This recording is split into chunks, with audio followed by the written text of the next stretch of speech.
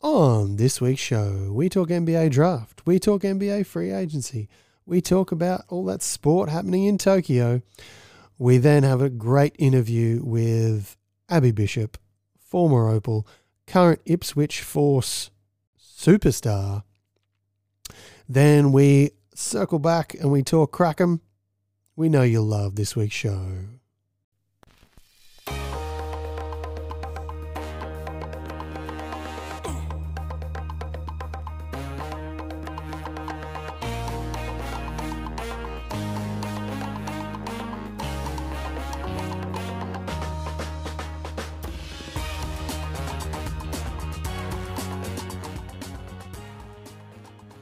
Welcome to Ball Don't Lie Australia. Here we are, fighting through another lockdown in Brisbane, Mel. Yeah, oh, they're great, aren't they? It is what it is.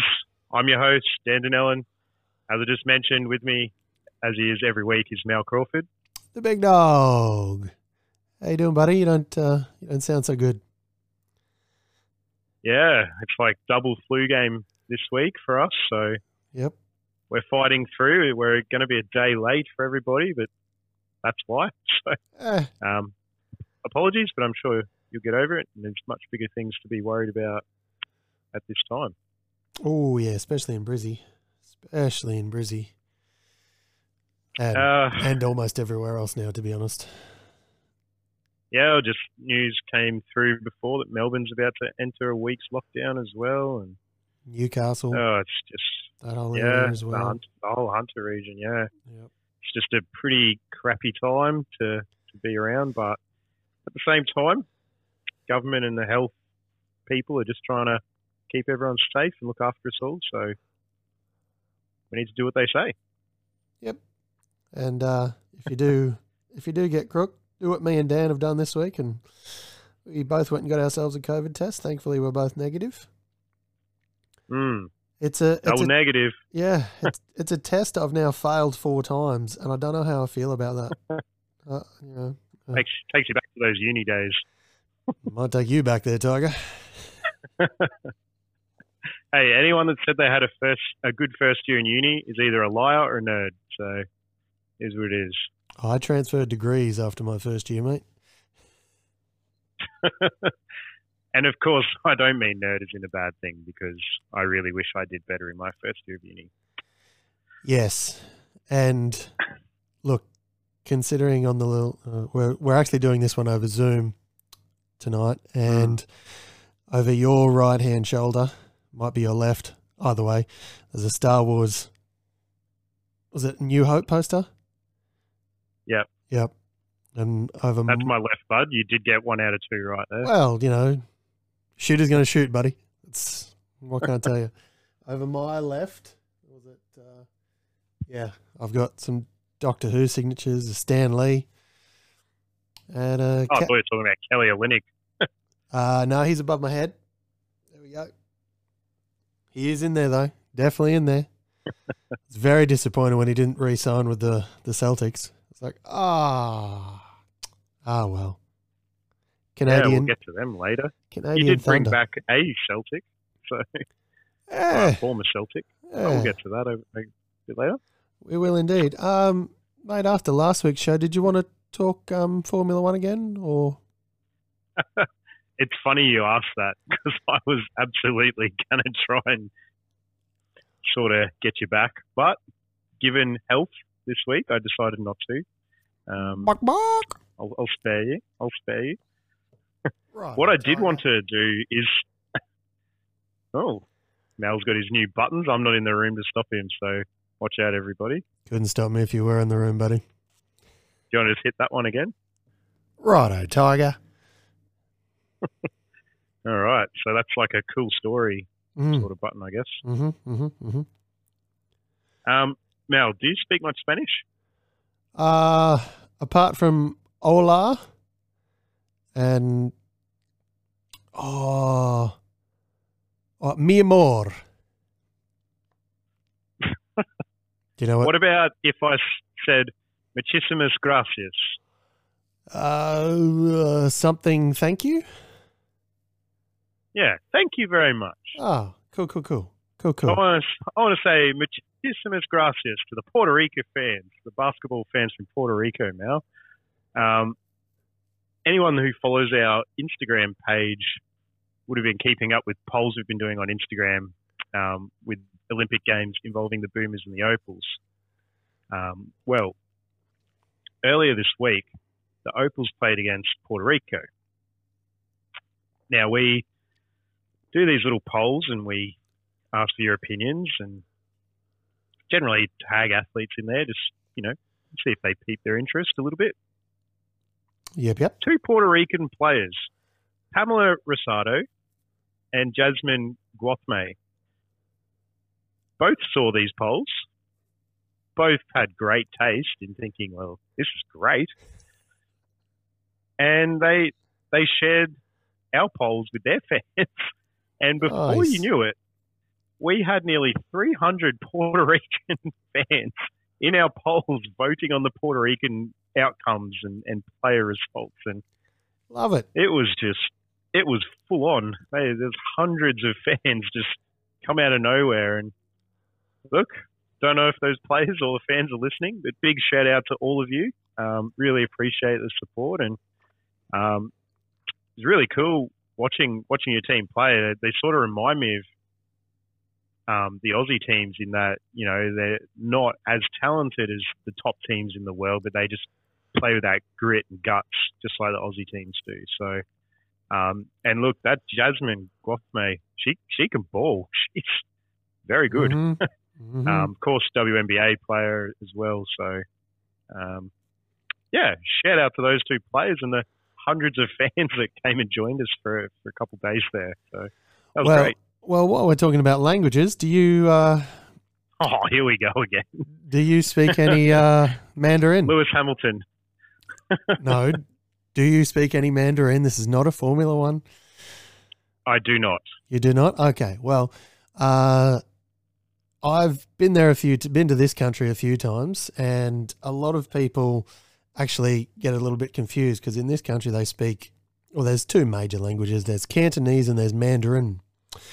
And I know a little bit, and some of it is Ni Hao Ma, which I believe, unless I was lied to when I was there, which is possible, is hello, how are you in Mandarin. So we actually have now got some listeners in China as well. Ooh. So, yeah. I like that. Yeah. Somehow we got through the firewall and we're in there, in like Flynn. Look at us go, Mal. What's that? Take our country number up to 12, 13? We are up to 12 now. We also picked up some Vietnam listeners 2 weeks ago. So we are up to 12 countries. Oh, Vietnam, place I've always wanted to go. Wanted to do the little double up with Vietnam and Cambodia. So, yeah, if any of them are listening, shout out to all our international listeners. I mean, who would have thought 2 little blokes just giving this a crack had reached 12 different countries already? So it's great. One little bloke and the big dog, mate. Come on. All right, you said it. Yeah, I did. I guess we're doing this via correspondence, but it's still going to be possible, Mel. Just while you're opening a pack of cards, I'll give everyone a rundown of what we're doing on the show tonight. Mm-hmm. So tonight on the show, we're going to review the NBA draft. Yes. And, talk about what teams we thought were winners or losers. Talk about some of the players that we liked or didn't like too much. We'll then have a look at the notable free agents in the NBA, who they've signed with, if they've moved, some big trades that have gone down, some teams that have got considerably older, for example. Before we wrap up our segment of the show with the Boomers and Opals' most recent finals games against Team USA. So once all that's done, very special guest on the show today. We did have a few people guess it in our Instagram I guess it was our stories. and we're giving clues away on who this week's guest was. And so a few people guessed that, so shout out to them. But of course, we have former Opal and current Ipswich 4-star Abby Bishop at the end of this show. So make sure you stick around for that. Abby is one very inspirational woman who's had a big journey in basketball, and we're certainly not the first to do so, but it was and is going to be an absolute pleasure to share her story with everyone. Yeah, definitely. And started out on the farm just like me. So, look at us, both at the top of our basketball games. Yeah, and she turned out successful. Oh, so much more successful than the big dog. Definitely. No, I won't argue that. All right, Crack'ems. Let's have a look. Who have we got? We've got... Yeah. Surely we've got something good this week. Well, it's a Timberwolf to start. I can already see what team that is. Chuck it out. Jaden McDaniels. Unless it's a holographic Kevin Garnett throwback. Or Sprewell. It's not looking good, Togs. It's not looking good. Sarbon Lee from the Pistons. Oh, yes. Yep. Good. Ooh, hello. Dame Time. A black and white Slam NBA Hoops cover. Oh, a magazine I've been subscribed to for, I don't know, over 15 years. That's amazing. I call dibs. Who have we got? George Roof Hill. over your head, you can't. George Hill in a Milwaukee Bucks jersey. Ooh. You might get a talking about later. Kawhi Leonard in Eclipse. I think we've had one of him before. Possibly. I think so. Yeah, I think we've had that one before. Then we've got Romeo Langford in a Celtics jersey. Oh. What's up? Yeah.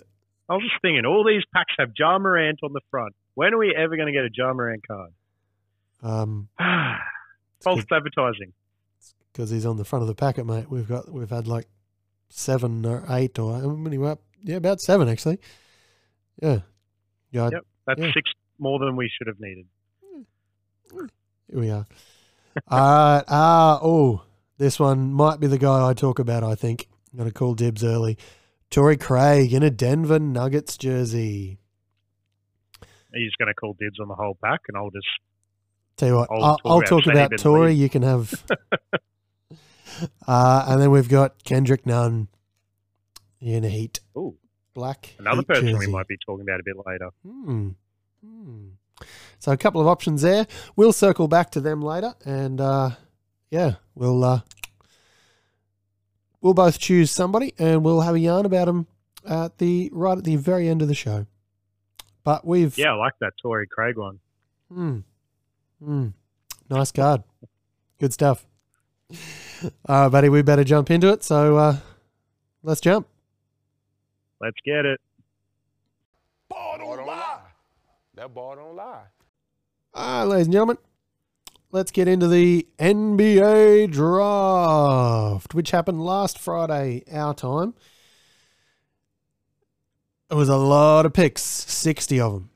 Some good, some bad. Some teams did good, some teams did bad, some teams there was a mixture of a lot going on. But, Dan, where do we want to start first, mate?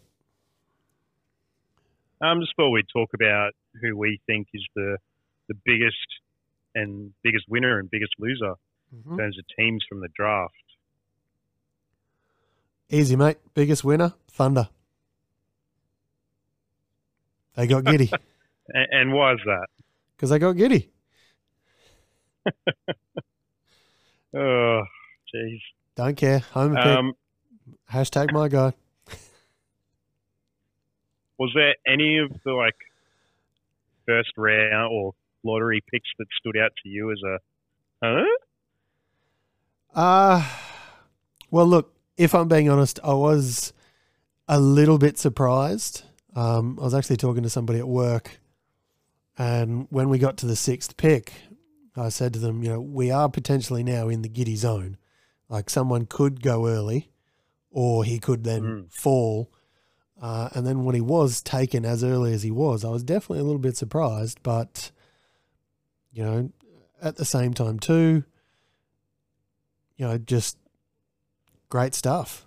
We're obviously very happy for Giddy, and, you know, we've been talking about him very highly on the show since the start of his NBL season. I don't exactly, you know, claim to have brought him to the world, but I'm very happy that one of the people I had a feeling about very early on has actually come to fruition. That's, you know, again, it's like the Sobey thing. Realistically, did we have anything to do with it? No.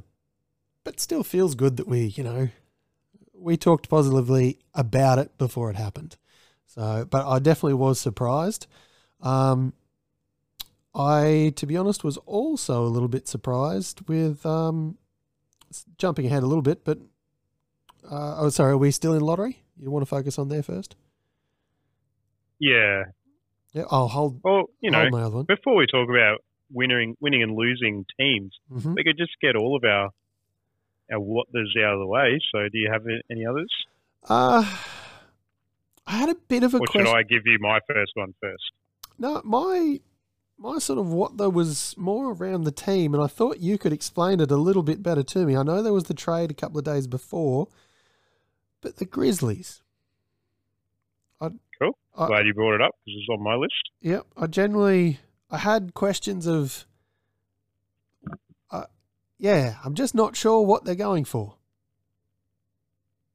Yeah, and I think your thoughts are shared amongst the organisation at the moment, or the fan base, that is.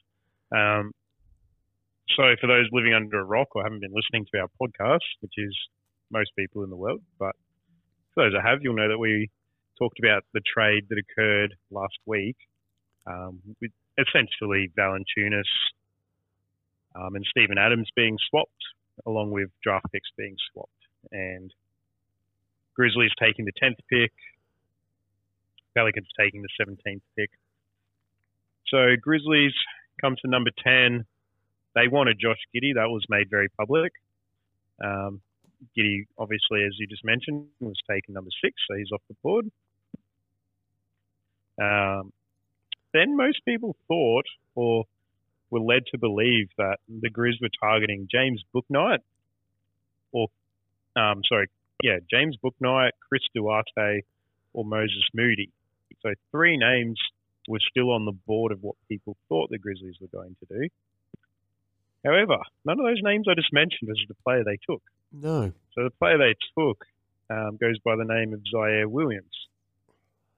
So again, for those who aren't too well versed on background of amateur sport, Zaire Williams went to Sierra Canyon High School, played with LeBron's son, Bronny. And he was, you know, pretty much undoubtedly, it was unanimous that he was the best player on the team.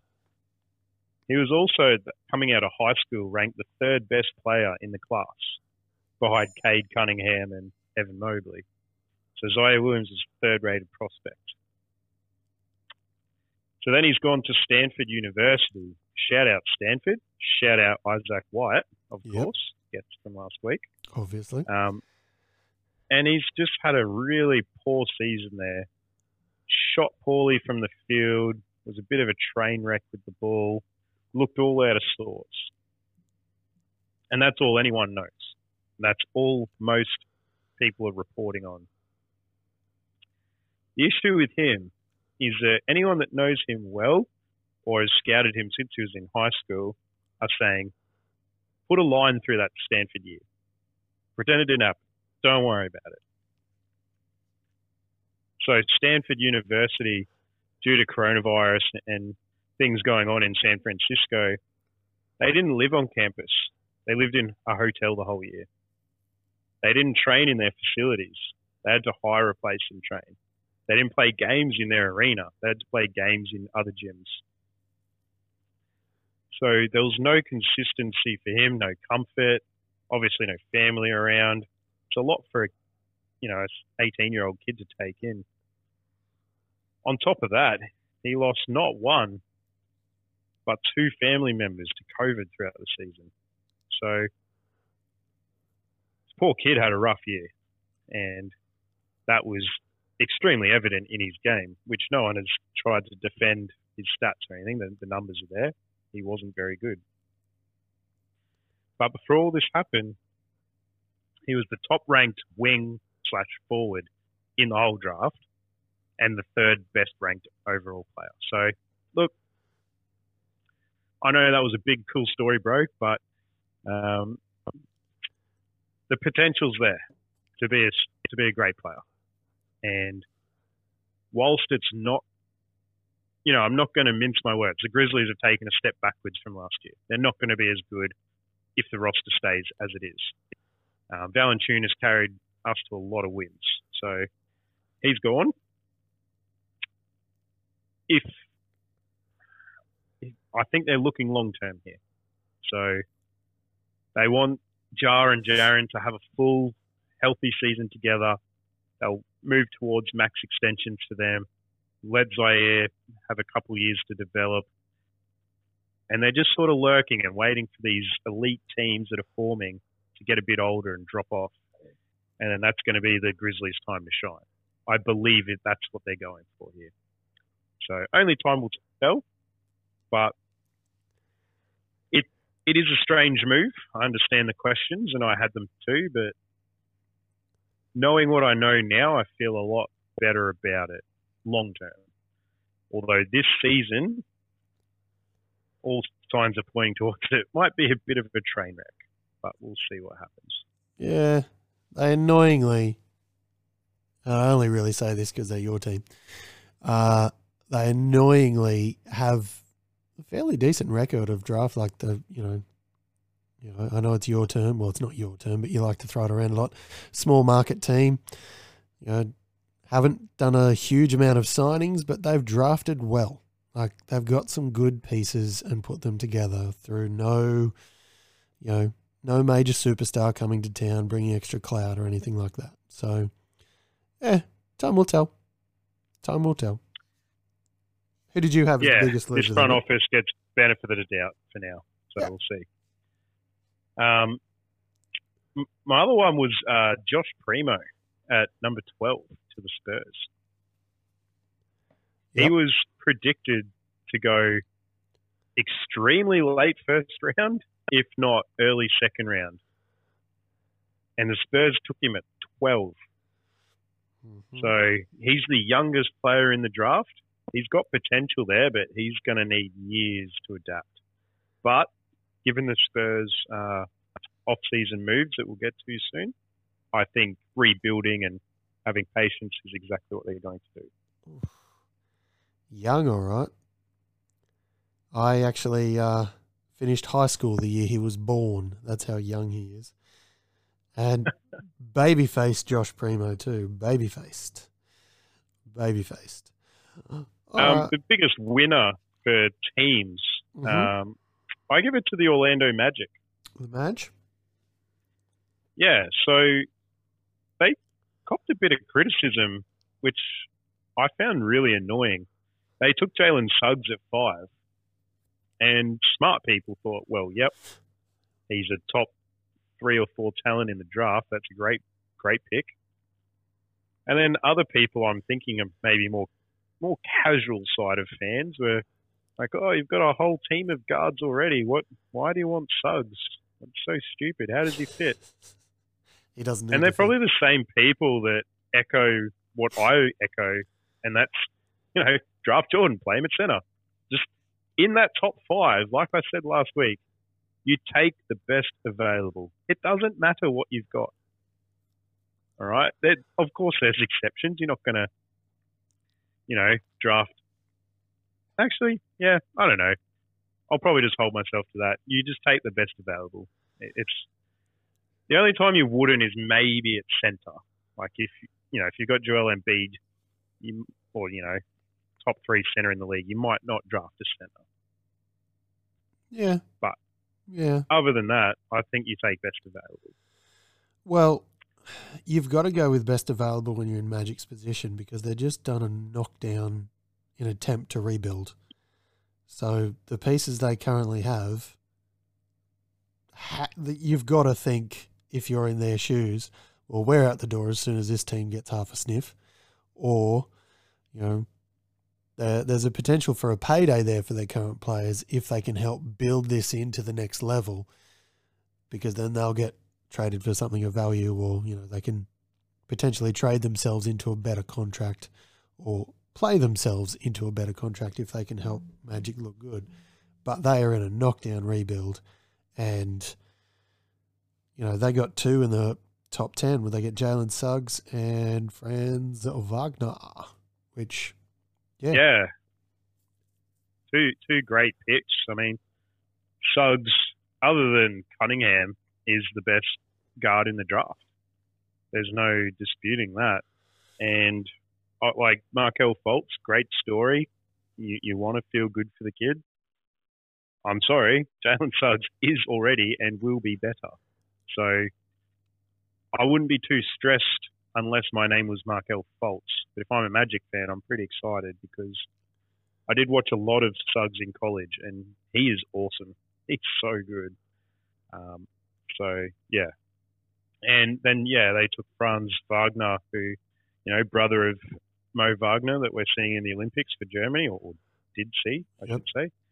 Spoiler alert. Yeah. So he's a bit of a forward that can just knock down threes. He'll fit well alongside Jonathan Isaac, Wendell Carter. I mean, don't get me wrong, they're going to stink. But like the Grizzlies, even if the Grizzlies don't make the playoffs, which we'll get to in the off season, they're going to be really fun to watch. I think this Orlando team might be my new favorite young team that's not Memphis. All right, so you've got how many favorite teams in different categories now? What are we up to? 6? 5? 30, mate. 30. Okay, cool. Every team's got to have their own category. Fair enough. Orlando, I think they just use those picks really well, and they've filled out their roster nicely. So I like what they did. Cool. All right. Non-lottery player who will perform. Who you got? Non-lottery player who will perform. I've gone with Keon Johnson. So he was drafted number 21 to the Clippers. Now, if that name doesn't automatically ring a bell, a viral video I'm about to mention should. Mm-hmm. So for anyone who doesn't know the name Keon Johnson, he was that guy with the vertical 3 inches bigger than any other prospect. This was the guy jumping out of the building. It was off the charts. Wildly athletic. He's also extremely solid on the defensive end. You know, he's all part of all defensive team from here and there and everywhere. He sort of seems to be a more athletic version of Terrence Mann, who the Clippers have already this season. So,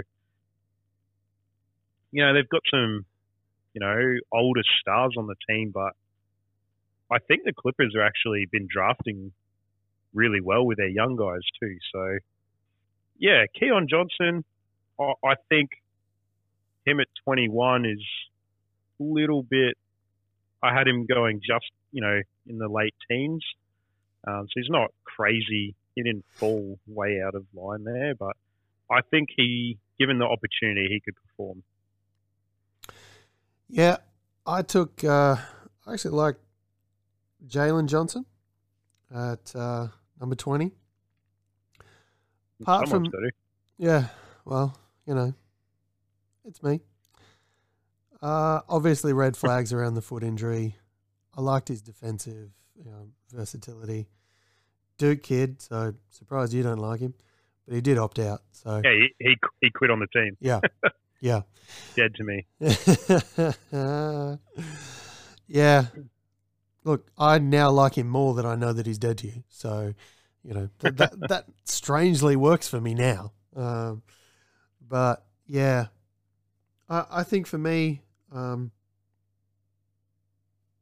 just one that stood out. Fell a bit, but obviously there's reasons behind that. Hopefully he can overcome them. You know, if not, well, that's what the draft is. The draft is a bit of a crapshoot, and you know, when you get past the 16th pick, was it the odds of picking a good one are like 10%. So, you know, realistically, and there'll be some, you know, there'll be a couple of teams every year that come away and they'll pick one. There's no guarantee they'll do that again next year. You know, and there are players who fall right out of the draft. But for me, it was just something about him. I liked him.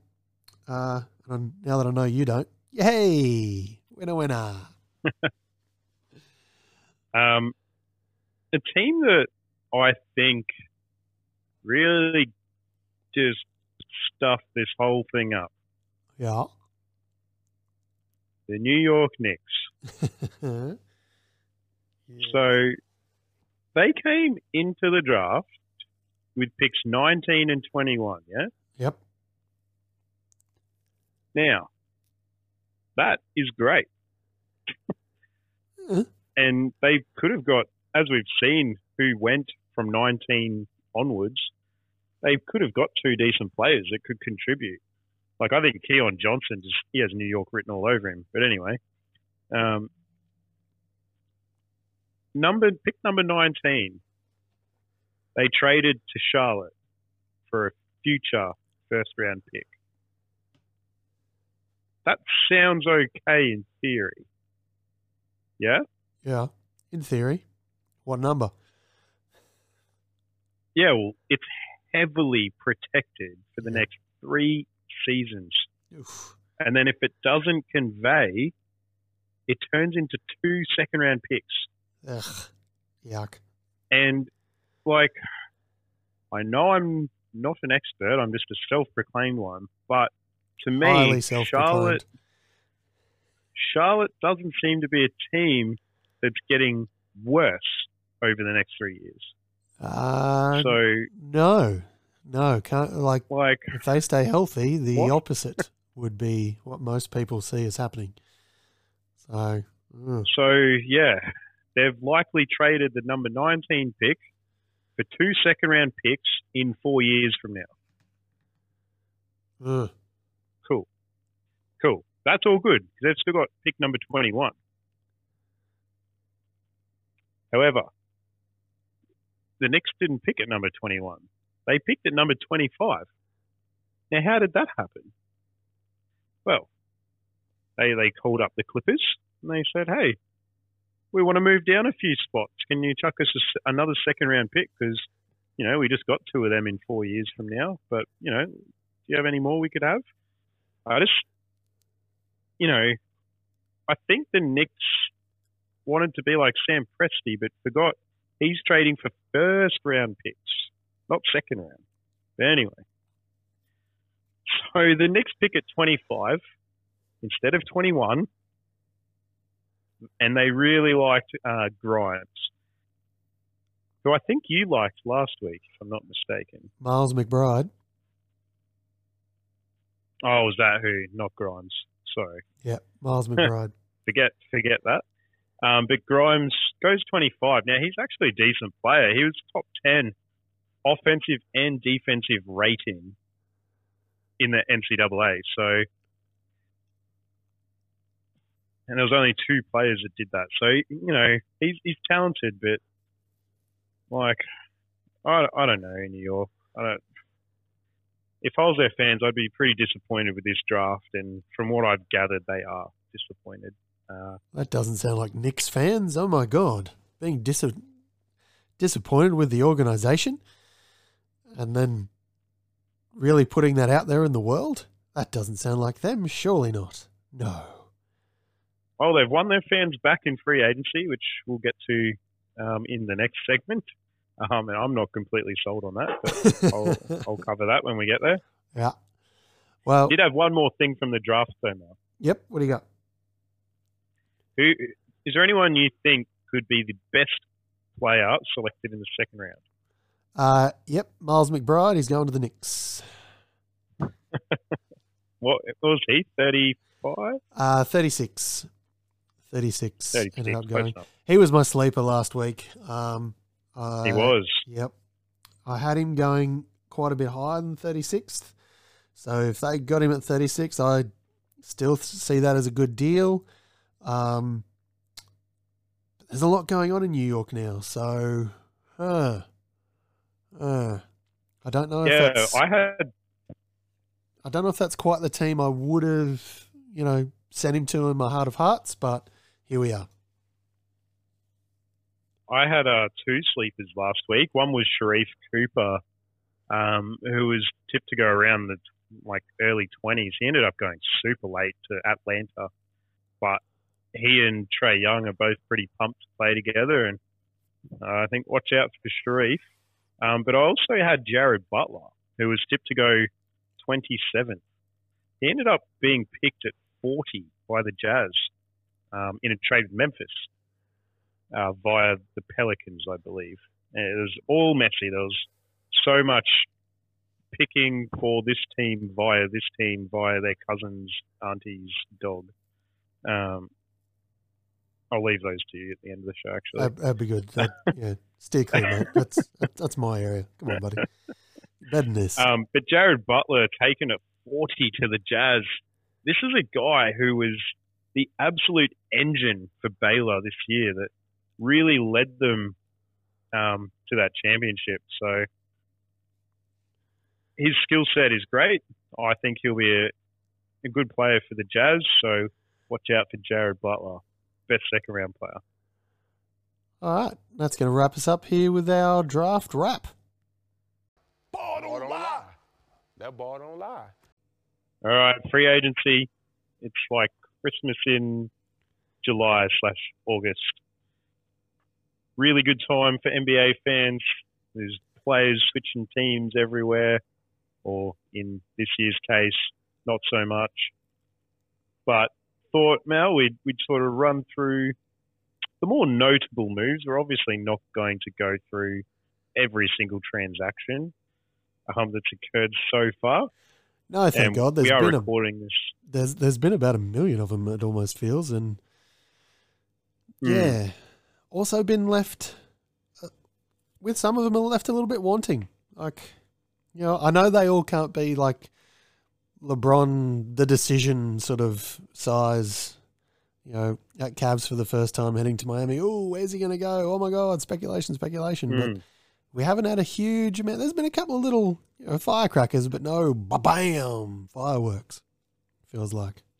Yeah, I mean, how Robin Lopez didn't announce his move to Orlando is something Disney related. I'll never know, but missed an opportunity there, didn't he? It's absolutely. There's nothing left for the imagination of why he's playing for the Magic this year. Anyway. Yeah, good on you, Dan, for opening up with Robin Lopez talk. Let's move on to some notable free agents, hey? Let's do that. How about, Mal, I'll say some names and some moves, and we can just do some pick and roll. How about we do some of that? Oh, a bit of pick and roll on the fly. I like it. Yeah. So I've got a lot of stuff written down here, so... So, guys, if you haven't listened before or you've forgotten, because we haven't run pick and roll for a little bit, if Mel wants to roll on a topic, we'll talk more about it. He's going to pop. He's getting out of there, and we're going to move on. Well, hang on. So, Chris Paul. Hang on. Let's do this properly. He's got good balance. He does not hit Danny. He sets the position. Larry Bird uses Danny on his move. He fakes here. I think we all get the point. All right. Yep. Can you hit that other one again? I can. I can do a lot of things here, but I can't do more than one thing at a time. Righto, Tiger. Yeah, that's the one. That's the one. Chris Paul heading back to the Suns. Yeah. Not super shocked, to be honest. Yeah, so let's pop. Yeah, just super shocked at how much he'll be earning at 40 years old. But anyway. Oh, the money. Cole Lowry. You know, the money. Yeah, let's roll on this one. Mr. Lowry. So Kyle Lowry, I had written down last week, best suited to Philadelphia.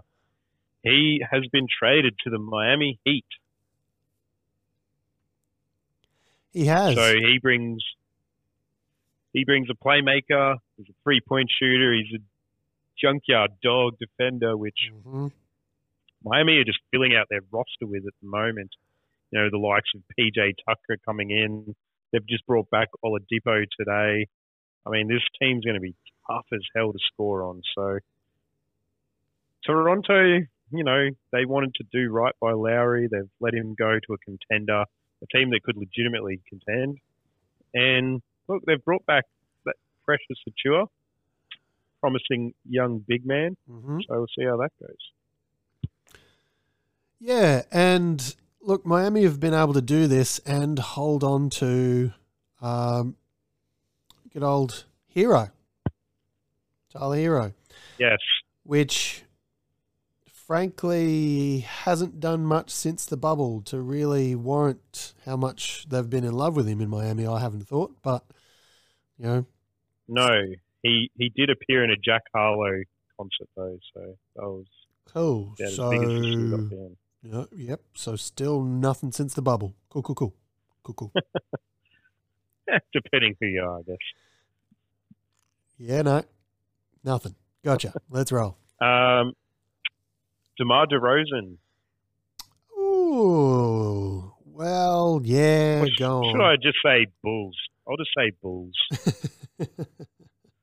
Let's talk Chi-Town, Windy City. Yeah, let's roll. Shout out Isaiah Moss, of course. So DeMar DeRozan, I picked him to go to the Mavs.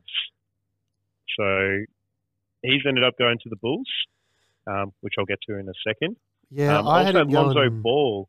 Oh, sorry. I had him going to Nets or Lakers, but apparently their roster's already full with people who've already gone there. But we'll get to that. Lonzo Ball joined DeRozan over in Chicago. I said last week Knicks or Bulls would be best fit for him. So, hey, I got one of these right. Yeah. I wouldn't have been surprised, to be honest, if someone like Houston took a flyer on Lonzo. Just because they're in that knockdown rebuild. Could have got him cheaper than some other options that are out there. But Bulls it is. So they go and join a Bulls team with Zach LaVine and Nikola Vucevic on it already. And look, that to me is just 4 ball-dominant dudes. And we haven't talked about Kobe White yet, or El Nafud himself, Alex Caruso. So, like, the Bulls, I like what they've done for their fans. They're going to be exciting. They're likely going to make the playoffs. They got themselves their ceiling is... They got themselves a big baller. How could they not be excited? Come on. Well, their ceiling is, to me, second round. Yeah. But in saying that, like, I think we need to start living in a world where that's okay. Like, there's only 2 teams that make the finals. There's only 1 team out of 30 that wins it. It can't be your team every year.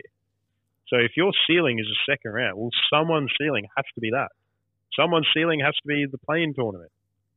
Like, it's okay. And for Bulls fans that have been starving for this playoff action, a lot of them are probably stoked at the prospect of watching playoff basketball again. So I think it's totally okay. And being harsh on a team because they can't lure the top 10 players in the league to their team, it's totally fine to not be the best. Once upon a time, there used to be a building process. And I think, look, to be honest, the Celtics have a lot to do with this idea because of the turnaround they had from 07 to that 08 season, where it went from nowhere near playoffs to winning the whole thing. All of a sudden, that was sort of the mark of a good GM, a good office, was to turn things completely. Now, that was a once in a generation-ish type move, it felt like. And even though there's been big threes since, well, look at LeBron, D Wade, Chris Bosh. When they did it, it wasn't so easy. They went all the way to the final dance, but they didn't win the thing. When it's not as easy as, those particular players were able to, make it look that year. And once upon a time, if you had a crap team that wasn't doing so good, couldn't make the playoffs, making the playoffs was your goal. And then next year you add some more pieces, and then you keep adding pieces, dropping off some of your players until eventually you get to the promised land. That was sort of, how things used to be a little bit. But now it's, seemingly smaller contracts and everybody's chasing that chip now. We're not, or we're doing a rebuild and we're taking everyone's draft picks for the next 5 years.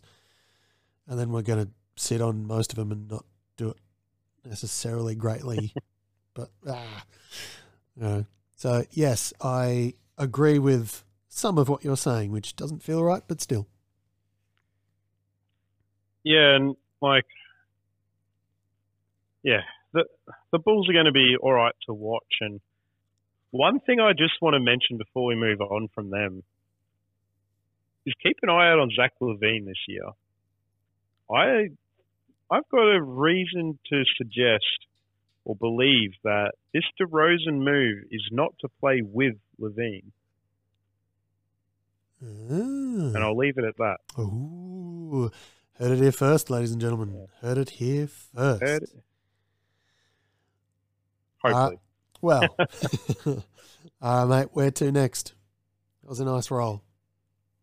It's going to be a pop because it's what you do to me. But Mike Conley re-signed with the Jazz. I'll just get all that out there before you pop. Captain Street Clothes himself has re-signed. Wow. All right. Mm-hmm. All-star Mike Conley, my guy. Injury replacement all-star, yep. That's not what it says on his basketball reference page. Yeah, I'm pretty good with the internet. Well, actually, I know people who are pretty good with the internet. I could put some other stuff out there on, certain internets. All right, one I know you probably want to talk about or get around to. All right, mate, what do you got? Tinseltown is loading up once again. Dad's Army. Yeah. Go on. Got potential to be the oldest team in NBA history. They do. It's pretty crazy. Let's roll. They're also tipped as title favourites. So, go figure. Yeah. Oh, look, so by now, anyone, even casual fans, know what's going on with the Lakers. It feels like they've signed everyone, but at the same time, no one. That makes sense. They've filled out their roster with all these role players, and everyone's just losing their damn mind over it. But of course, they had the trade with Westbrook coming in, just to space the floor a lot. And also with that one, I think people missed the idea. I was waiting for the Rido Tiger there. I set you up as a layup. I know. But, sometimes you just got to drop back and play some weekday. I think people missed the idea of the sheer fact that Russell Westbrook has shown that he's very good at winning games in the regular season. And it'd be very easy to fall into this sort of trap or idea that that's where the Lakers fell down, because they were doing really well, then they got injured, then their numbers dropped in the regular season, they had to play people, it all got very stressful, people got more injured, and if they didn't have that, if they had this Westbrook-like character who could get them some games without them having to use all of their players in all of their games. Excuse me. And then they could get to the final or the playoffs, fresher with less injuries and things like that. Then, yeah, it has been fairly well proven that Westbrook, with just one or two and a nice team of role players around him, it's not going to win you a chip. That's been fairly well proven with the teams that he's been on. But if you're purely trading on that point of view, I see it. As you alluded to before, I don't like the spacing idea of how they've done it. But since then, they've also added what it feels like 14 different pieces to the team. So all on minimum contracts. Well, my take on the Westbrook trade is just look at the back half of his last Houston year. Look at the back half of that Wizards season he just had. He's the guy carrying that team. I don't want to hear James Harden. I don't want to hear Brad Beal because they weren't. It was Westbrook both times that stepped in, took over. The team had to adapt to him. He was, grabbing the rebounds, running the breaks, taking all the hits. And that's all stuff LeBron's not going to have to do in the regular season now. He's going to conserve so much energy because Westbrook's going to be running around like a maniac doing all these things that LeBron can just save himself for the playoffs. And then he can, pat Russ on the head in the playoffs, say, all right, buddy, thank you. I've got it from here. Back in your box, Tiger. Back in your box. Yeah. So I think it's a good move for that reason. As long as Westbrook's willing to buy in the playoffs. And I know he's not a great defender, but that's just one less backcourt player LeBron has to guard in the playoffs. He's not going to be chasing Steph or Klay Thompson around. He's going to be guarding, Draymond in the corner or Andrew Wiggins in the corner, for example.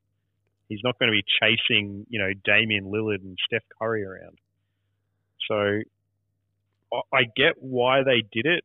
I'm not convinced that they didn't try other point guards who may have expressed interest of moving on, possibly one I just mentioned. But Westbrook is who they've got. They've just stacked their team with two-way players around the, for lack of a better term, the big three. Mm-hmm. And LeBron gets to play with longtime buddy Melo. So that's a nice little story in its own. But again, find it a bit interesting that LeBron and the Lakers didn't want Melo at his worst, in his worst moments, yet now they want him and Melo was happy to go there. So I'm sure there would have been a very nice and expensive meal on LeBron to discuss the terms of that contract. Oh, I'm sure. But there was that during that Stephen A. with Carmelo interview that he did, I know he said in that, I don't want to have to rely on my friends and that sort of, and that sort of thing. But same time too, Except if it's LeBron. Yeah, I can't imagine if he was to get the phone call, yep, you're coming to play for me. Okay. I can't imagine him turning that down. But he has gone, he went to Portland. He didn't do a bad job in Portland. I think he did, considering the guy was apparently done in the NBA, he gave them 2 very good years of old man Carmelo.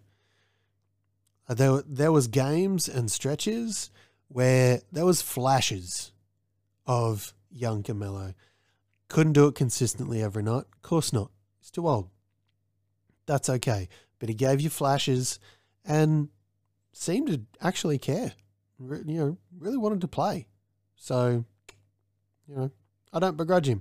Yeah, and there might be games where, LeBron's sitting out for injuries. Russ is bricking everything. AD's a bit, slothish. Oh, there's my word I've just made up for the week, slothish. Uh-huh. And there could be those 2 or 3 nights where Melo just does what he did for Portland last year a few times and takes over games and wins them. And just like Russ. That's this roster that Rob Pelinka / LeBron James is putting together is guys who can have their moments through the season. You know, Malik Monk, another one. He's an absolute microwave. He's going to win him 1 or 2 games on his own at some point. So, you know, I think the age thing, we'll see how it goes. They're all high IQ players. They're all bucket getters. They're mainly all defenders. So, I don't know. Yeah, a few young guys in there. Kendrick Nunn joining up. Talon Horton-Tucker coming back. So, a little bit of youth in there. But, yeah. Yeah. It's interesting to see how it all plays out. I don't know if I'd call Dwight a high IQ player, but, yeah.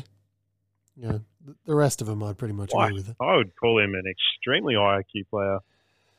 Yeah. I think he's one of their best signings, to be quite honest with you. My big thing is for him was, again, in those 76ers games in the playoffs, just wasn't the guy. Like, when he was on the court, he'd made some really silly, bad, like, decisions, couldn't finish dunks, was always off on the side. Like, when he was on the bench, didn't seem to be that, like, plugged into the game, things like that. And really seemed very almost distracting to some of the other people around him, which, I don't know, if I'm in that situation, I want everyone tuned in, ready to go. Now, maybe that's just his way and that's how he stays loose, whatever. But, yeah, you know, for me, don't have strong feelings towards Dwight.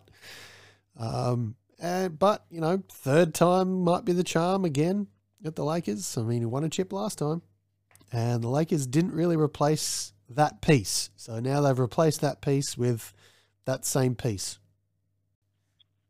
So, yeah, Lakers will see how they go. Going to be very tough to beat. Yeah, them and Brooklyn will come in both as heavy favourites for each conference, I imagine. Yeah. But a team... People talked about the Nets the same way last year, though, and that didn't turn out with a championship. So no. I mean, yeah. Was injury related, not performance, but that's the beauty of sport. Anything can happen, and you have to be ready. Try to tell that to Giannis, mate. The New York Knicks Knickerbockers. adding Kemba Walker and Evan Fournier. They've had a few other little signings and departures, but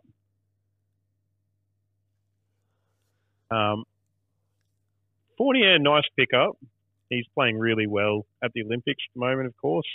Has been a decent player. I mean, long-time listeners will know he's a bit of a fantasy darling of mine when he was lesser known in Orlando, but has since had stints in Boston and now New York. I think he'll give them some good offense. He can create his own shot. He's knocked down from 3. Did they overspend on him? A little bit, but it is what it is. Kemba Walker, though, everyone's losing their mind over this signing. And it's like, are you guys thinking back to prime Charlotte Kemba? Or are you thinking back to the drip lord on the sideline for Boston, Kemba Walker? Because, yep, great player, but haven't really seen him much the last 2 seasons. No, we haven't. And OKC literally bought out his contract. So don't get me wrong, he's not on a max contract.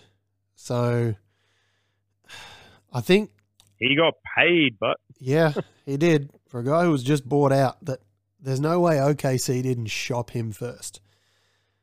There's no way they didn't, ask every other team before they went to the just buyout market, bought him. So yeah, look, he's on a 4-year, 80 plus $1 million deal, I want to say. Look, I'm sort of torn because, yes, the guy, showed moments of it in Boston, but was way too inconsistent. So Knicks have got him. They're obviously just hoping that something good happens, and that's why they've signed him to a 4-year deal to stretch it out as opposed to a 2. But this just smacks of like an Amari Stoudemire deal or one of these Knicks deals where it's like, we missed the guy we wanted. Who else is available? You. No one's giving you money. Let's double what no one's offering and let's get you in here and sign you to a big contract that the team, can't really afford. And it smacks of an old school Nick move. And old school Nick moves haven't been good for a while. So just when they were starting to do some good things, this one, I don't get the 4 years. Like, take 2-year deal. You know, if he's playing that well and you know, and everyone's like, oh my God, you know, yeah, great job, you know, then pay him the more money at the end of those 2 years. But you've now got a 4-year contract that if things go bad, you've got to get rid of. And it's obvious no one else out there wants him. So they really haven't done a good job of managing both sides of what could happen with signing Kemba. Yeah, I think everyone gets too caught up in names rather than product on the court. And I know he's from New York and they're all excited about that. And look, don't get me wrong, he's probably going to have a couple of games in MSG where everyone just goes nuts because he's just balling out. But is he going to do it consistently this year? Is he going to play consistently? What's his contract going to look like in 2, 3, 4 years? I mean, a 4-year contract for a player that's barely touched the hardwood in 2 years. Oh, it's extremely high risk for not a very high reward. But that's the next way of doing things. So it's really got to make you wonder what OKC found out, because they've dropped him. Like, hasn't played a game for them. No, and there was never a rumor of any trade talk. No, there was no whispers, no nothing. Negotiations were non-starters of like, oh yes, hello Sam Presti, what can I do for you today? I just want to talk Kemba Walker. Beep, beep, beep. Yep. That's how I imagine most of those conversations went. Yeah, I just don't. I don't see it. I don't see it. But look, you know, if the Knicks really want to go down, you know, that old school Knicks making bad decisions, you know, throwing away money, Schroeder's still available. And look, I don't want to just crap on the Knicks because they do have an exciting team, and you know, the RJ and Randall, Mitch Robinson coming back, you know, the addition of Fournier, like their team's going to be solid. They're probably in the hunt for the playoffs, but I just think the Kemba deal was a bit of a strange one, and I think you know hit the nail on the head with, you know, maybe they could have gone a 1 year or a 1-1 or a 2-1 with a team option. But, you know, they've locked in their quote-unquote star for 4 years, so see how they go. Yeah. And for me, that's just the big thing. Like, he's just not consistent enough. You'll have games where you'll just be like, oh, my God, love this guy. And then he'll disappear. So, all right, buddy. Just to wrap up free agency, 2 boomers have made moves. They certainly have. Well, one's made a move. One has entered the league. So it's exciting. We'll start with Patty Mills, the Australian Olympic team captain, the Boomers captain, obviously. Yes. Just, you know, if you look up role model in the dictionary, it's got to be a picture of Patty. He's just everything you love about an athlete.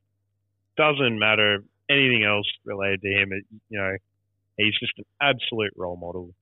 Never put a foot out of place. Great guy. And if you're like a Josh Giddey or a Jock Londale heading over there, aspire to be him, not like other Australians who have 4 and 20 pie adverts and like aspire to be that guy, you know, because it doesn't matter where you are in circle, like basketball circles. You say the name Paddy Mills, and it's smiles and it's head nods, like that's the first thing you get, like, and that's not easy. That's not an easy reputation to get. I'm not saying it would be, but aim for that. If you're even slightly good at basketball, aim to be that. You know, there's only one thing bad I've ever heard about Paddy Mills. And it all came from Coach Pop's mouth right before Paddy's new contract negotiations. He was jokingly trying to drive down his salary. Yep. But literally, you know, and I've told this story before, so I won't do it again, but I've met him and spoken to him and learning firsthand what a great person he is, never hearing a bad word from anyone anywhere in the world about Paddy Mills. I mean, you can't get a more perfect ambassador for Australian basketball. So hats off to him.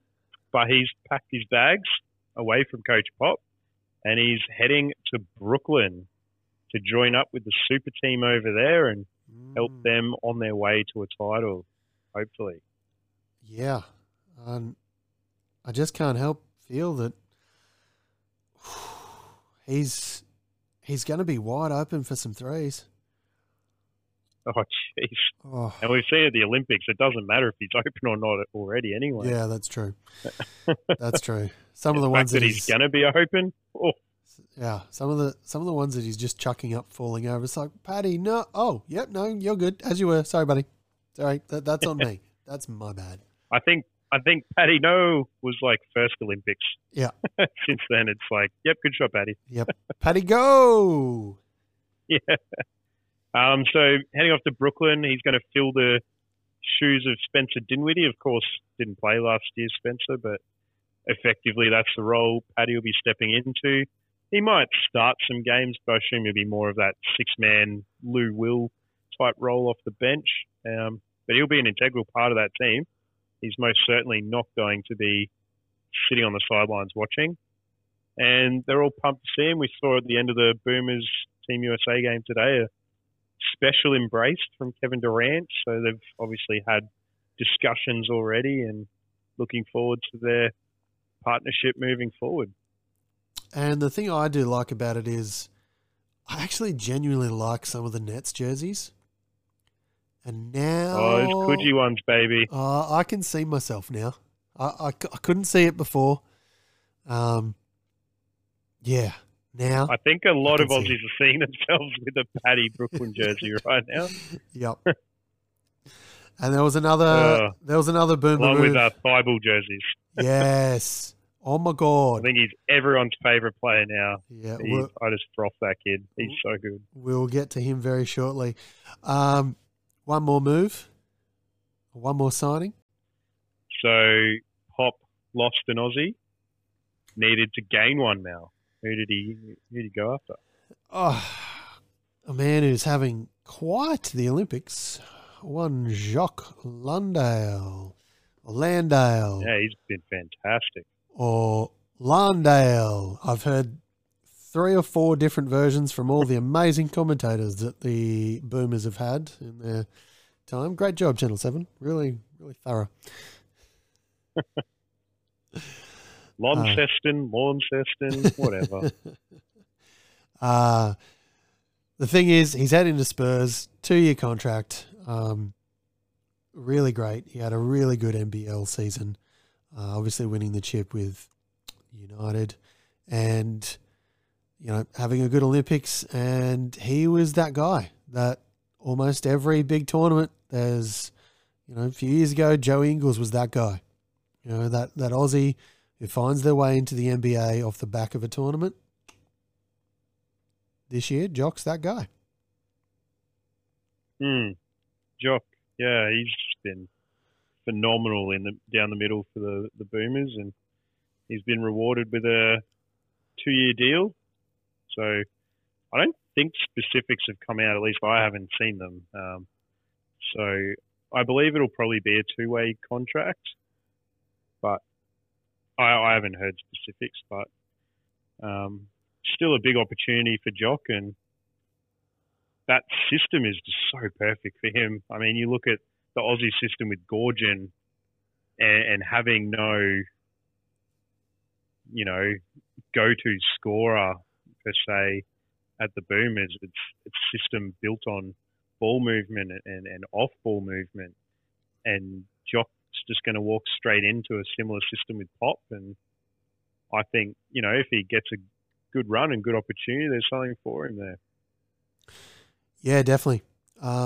Look, and hopefully he can, you know, turn this into an Ingles or Paddy Mills style stint where he goes and doesn't come back unless it's for family or, if you're Paddy, charitable works. That would be, that's the dream. Hopefully him and Giddy can have that. Yeah, and look, I know we had the Olympics as a bit of a segment penciled into our schedule, but I guess we've already started talking about it, so we'll just keep running with it. Yep, let's do it. Thing with Thibault, obviously it's been a show-out performance for him at the Olympics so far, but I'm hoping he takes this back to Ben and says, man, Ben, buddy, you got to get in on this. I know he's dead to you. I know you're going to disagree with me, but Thibault needs to report back to Ben what an experience this was, and my goodness, the heights he could take us to. Because Thibault has just come out of nowhere, essentially, like in a basketball world, and he's just unreal. Like, both ends of the floor, he's slashing, he's dunking, he's found a jump shot now. He's getting steals, he's getting blocks, he's altering shots, he's blocking three-point attempts. Like, this kid has it all. And he's got that Aussie spirit, that Aussie heart. And pretty exciting moving forward, knowing that we've got him on our team. Now, if he can drag his mate Ben Simmons into the fold, I've said on this show, I'll welcome him back. I know it'd be a bit tougher for you, Mal, but yeah. I watch Thibault at this tournament and just think, if he had Ben Simmons alongside him as well, my goodness. Mate, when I'm watching the Olympics at the moment, I'm not thinking about personally who else we could add to this. I'm just in love with the team we have. Now, yes, today was a tough watch, but for me, I'm in love with what's there. This group is special. Yes, there might be other pieces. Yes, that person you mentioned, you know, probably helps. You shall not be named. But like we said earlier, it's, you know, love me at my worst. If you can't, then you can't be with me at my best. And not that we're certainly not at our worst. You know, I've been through that. What do we? No, this is still arguably our best team we've ever had. Yeah. And if you can't just get there, be a part of that team. Like, anyway. Yes. These Olympics have been special. Let's I suppose let's go back a little bit. How far back do we want to go here, mate, with the Boomers? I'll just talk about the game today. It's like, we're recording on Thursday night, obviously, so we've just watched Boomers and USA this afternoon. You know, the game in short was 15 minutes of absolute brilliance and excitement, followed by 25 minutes of utter disappointment and heartbreak. But yeah, it was. I mean, that first half, up until we fell apart, was amazing. And, like, they gave us hope. They were a chance. But, you know, Team USA, They were like none of 11 or 12 from deep. They were just really struggling to get anything going from anyone not called Kevin Durant. And in the second half, they got it going. And they could not miss. I mean, Devin Booker just went nuclear. And, you know, Drew Holiday showed his class at both ends of the floor, I thought.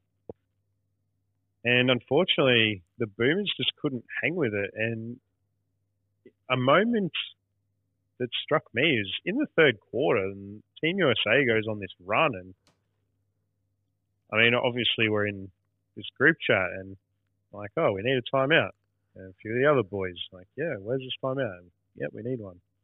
And then USA goes on another little run. It's like, oh, surely the timeout's coming. A few of the other boys like, yeah, we need a timeout.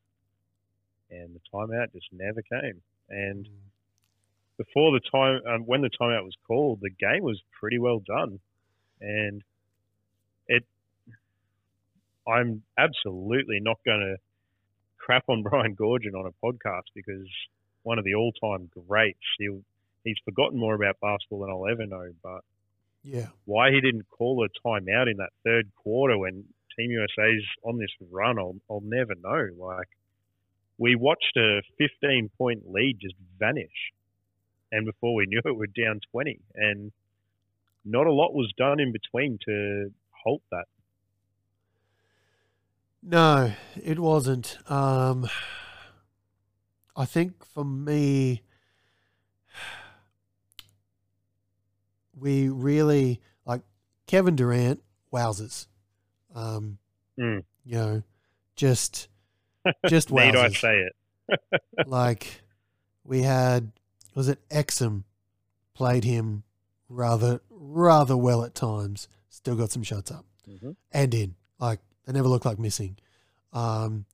Nick Kay in the first 3 minutes actually played him, you know, fairly good, but he still shook loose and still got points.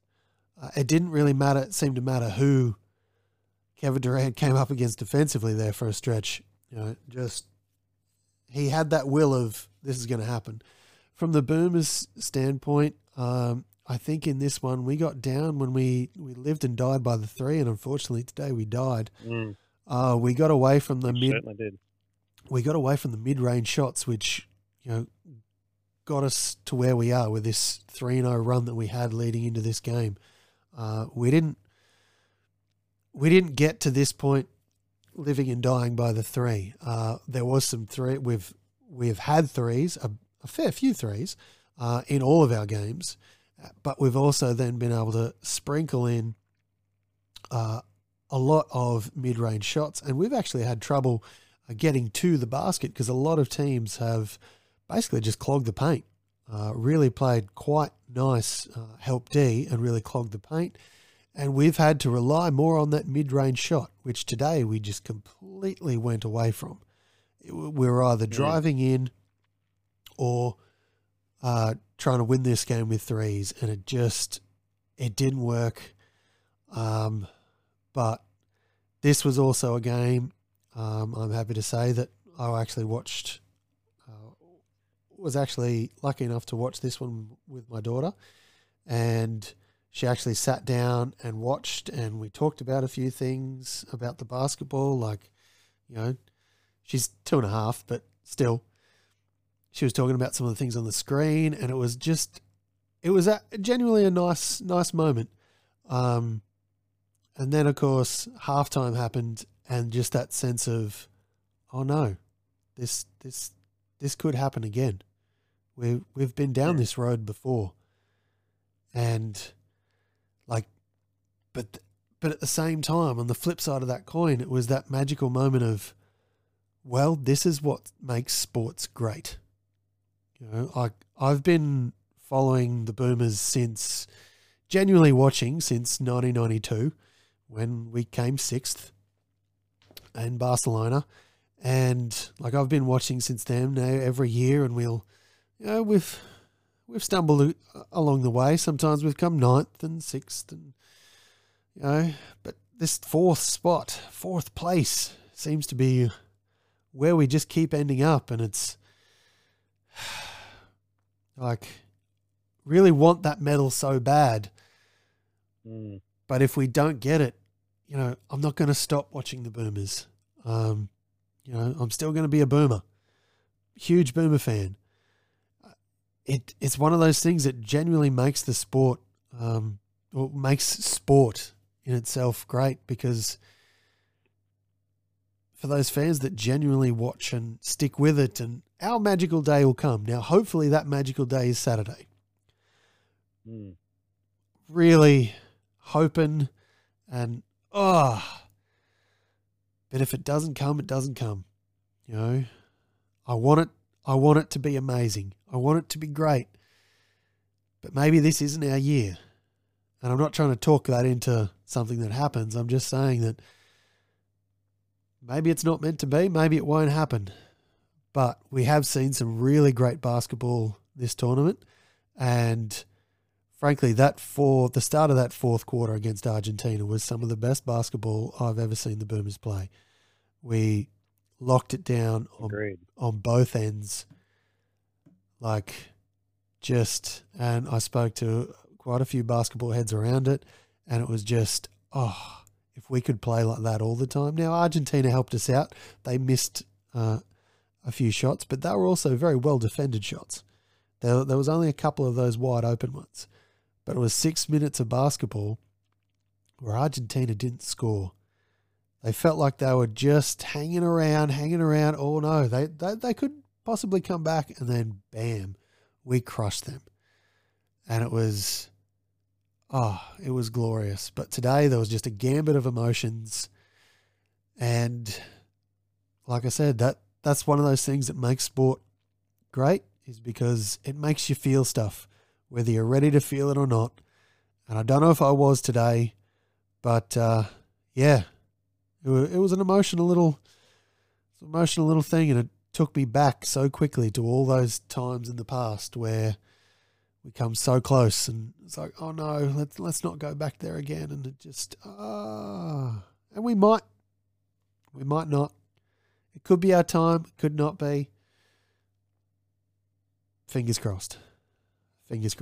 Yeah, we'll see how we go, and I mean, yeah. Great time to spend with your daughter, and I look forward to those days. I can confirm my 10-month-old does not care one iota about what's happening on a TV screen, which I'm not upset about. That's fine. We do lots of other things. We also had a magical moment yesterday with the Opals America game, which obviously certainly didn't go our way. But she was like, "Oh, ladies playing." Like it was one of those moments when it was, and she may not look back at that moment at any stage, but, for me it was like, yeah, darling, that could be you one day. Yep, for sure. Let's be honest, odds are against her, but could be. You never know. So, as you alluded to, the Boomers move on to the bronze medal game on Saturday, which is probably tomorrow as you're listening, hopefully. If not today, if it's Saturday. If it's already happened, it took you too long to get to this pod, I'm sorry. But now, if we went to a month before this Olympics started and we said, like, you don't know the pools, you didn't even know all the teams that had qualified yet. And if we said, I guarantee you a bronze medal game for the Boomers, you would have taken that in a heartbeat. Yep. So, whilst I know sweeping your pool and having to come up against the juggernaut of Team USA is disappointing, and it is disappointing that we're not going to face them in the gold medal game, we're still in the bronze medal game. We are. We're still a shot at a medal. And Slovenia is up by 2 at the end of the first quarter against France, so that looks like it's going to be a tight game. Who knows? It's only first quarter. But we'll obviously play the loser of that game that's on now, and whoever it is, it's going to be tough. I mean, France is a well-constructed all-round team, and Rudy Gobert will be very tough to contain without Baines in the middle. Yes. But then Slovenia with Luka, it's just like, this guy is, one of the best players in the world right now, and playing really well with that team that had They just all seem to be able to hit threes with their eyes shut. So Yeah, and there's a list of them. But one of the things I noticed when I was watching Slovenia the other day was Luka will drive in, and he'll either the help D will come, which most of the times with Luka, they've watched the film, they know him. So the help D comes. So he'll then make a move and either get past them, get an open shot up, or if he attracts too much defensive attention, he'll then just fling the ball back behind his head to an open player who'll knock down the three. And hasn't done it just once these Olympics. He's done it continuously. It's like, how can you defend that? Like, I don't know how you do it. And clearly neither did some of these other teams he came up against so far. But even Spain, they tried to double team with limited success. So, yeah, he's playing at a rather ridiculous level at the moment. A little bit more whingy than I'd like. But. So the Boomers are on to play for third. Unfortunately, our Opals, their tournament came to an abrupt end. They had that lovely win over Puerto Rico, covering the line that they were required and forcing themselves into the elimination round, but coming up against Team USA's. And this isn't the men's Team USA where you get a couple of elite players and some role players. This is the women's Team USA. You're playing the best 12 players in the world, pretty much. Yep. The 12 best American players in the world. So, Diana Taurasi at her age is still kicking around. All the elite players are there. They're not sitting out. They're there. They're representing their country, and they are kicking backsides. It's as if they all want to go to the Olympics because it's an amazing thing to do. And yet, I know there's other things like, money and brands and yada, yada, yada, and they don't want to risk all sorts of stuff. But at what stage does that stuff get in the way of that just kiddie dream of wanting to go to the Olympics? And that's where I give credit to Kevin Durant. He seems to love the Olympics. He's now the all-time leading scorer for the Americans. He's there for it. And, people like Carmelo Anthony, I'm sure if he got a call the week before they left, hey, come with us, he would have gone in a heartbeat. Some of these players are up for it and they love it. But unfortunately, it's not for everyone. And, Kevin Durant, given his recent injuries and whatnot, he could have easily sat this Olympics out. No one would have batted an eyelid, but he's there and 100%. By far the best player in the tournament. Oh, probably with Luka, I should say. But, he's the greatest offensive weapon we've ever seen. And to see him on the biggest international stage like that is just awesome. So full credit to Kevin Durant. All right, so moving into the Opals, moving back to the Opals, I should say, put in a really good effort in this tournament. They were just a bit outmatched by the Americans. And look, this game wasn't really ever very competitive. The Americans really flexed their muscle in this game, and they didn't really want to be, playing big minutes in the second half. So they sort of put their foot down early, and all the players you expect, like, Brianna Stewart, Brittany Griner, even Taurasi, who's had a bad tournament, still sort of played quite well. And they just got the job done. There's just no stopping them. I mean, the first half, Leilani Mitchell's probably the one bright spark for the Opals, hitting a few threes and just showing that never give up sort of attitude. Well, none of the girls gave up. That's very unfair for me to say that. But Leilani really shone through as someone who is just absolutely leaving it all on the floor. Oh, flies around the Kayla court. George. Yeah, Kayla George, NBL 1 North superstar. She's money from that short corner, Mel, on the baseline there. My goodness. It's just, Yes. easy. She had a really good tournament, obviously stepping in and getting some big minutes, with the omission of another big announced before the tournament. She did really well. Ezzy Magbador, we've got a real one there. I mean, she's so young, but oh my Lord, she is talented. So Opals fans should be pretty excited moving forward. There's some great talent on this roster. So something to build on moving forward. It was a disappointing end to the tournament for them, of course, but as always with our Boomers and Opals, we're super proud of their effort, and we know they'll be back at the next tournament ready to go. And I think that's the thing with the Boomers and Opals, even with the Opals, medaling in the past and all those sorts of things, like they've silvered and bronzed. There's never when they don't do so good, it's never seen as a negative.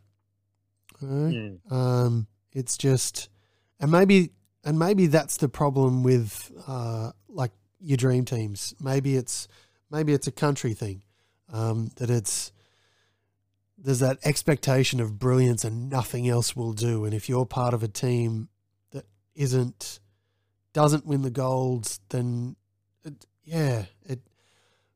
and all of a sudden that's become a reason not to come, just in case just in case you don't win gold. That just seems like such a backwards way of looking at it. But maybe that's just credit to us as a country, as like the way we see these things. Go, do your best. As long as it's your best, the results will be. And I think that has definitely shone through with the Boomers and Opals over the years. It's, whether we've come ninth, better, worse, it's always just next time. Because both teams are still chasing that elusive gold, and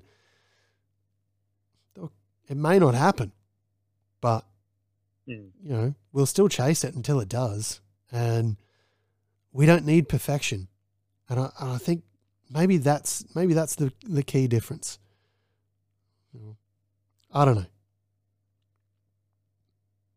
All right. Well, we'll be back next week to talk about the bronze medal game for the Boomers. But it's all coming to an end very quickly, unfortunately. So we need this lockdown to end so we can get back to NBL 1. But even we don't have that to look forward to at the moment, which is a bit of a bummer. No NBL 1 North at the moment. And obviously that will be an unknown until, lockdown's got to end. Currently there are no plans that I'm aware of for an NBL 1 North bubble. Ball don't lie. That ball don't lie. Next up we have Abby Bishop. Just a really amazing chat that we had.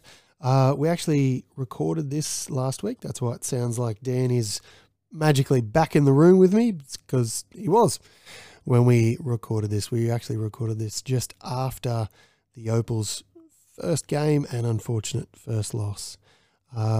Please enjoy. Ball don't lie. That ball don't lie.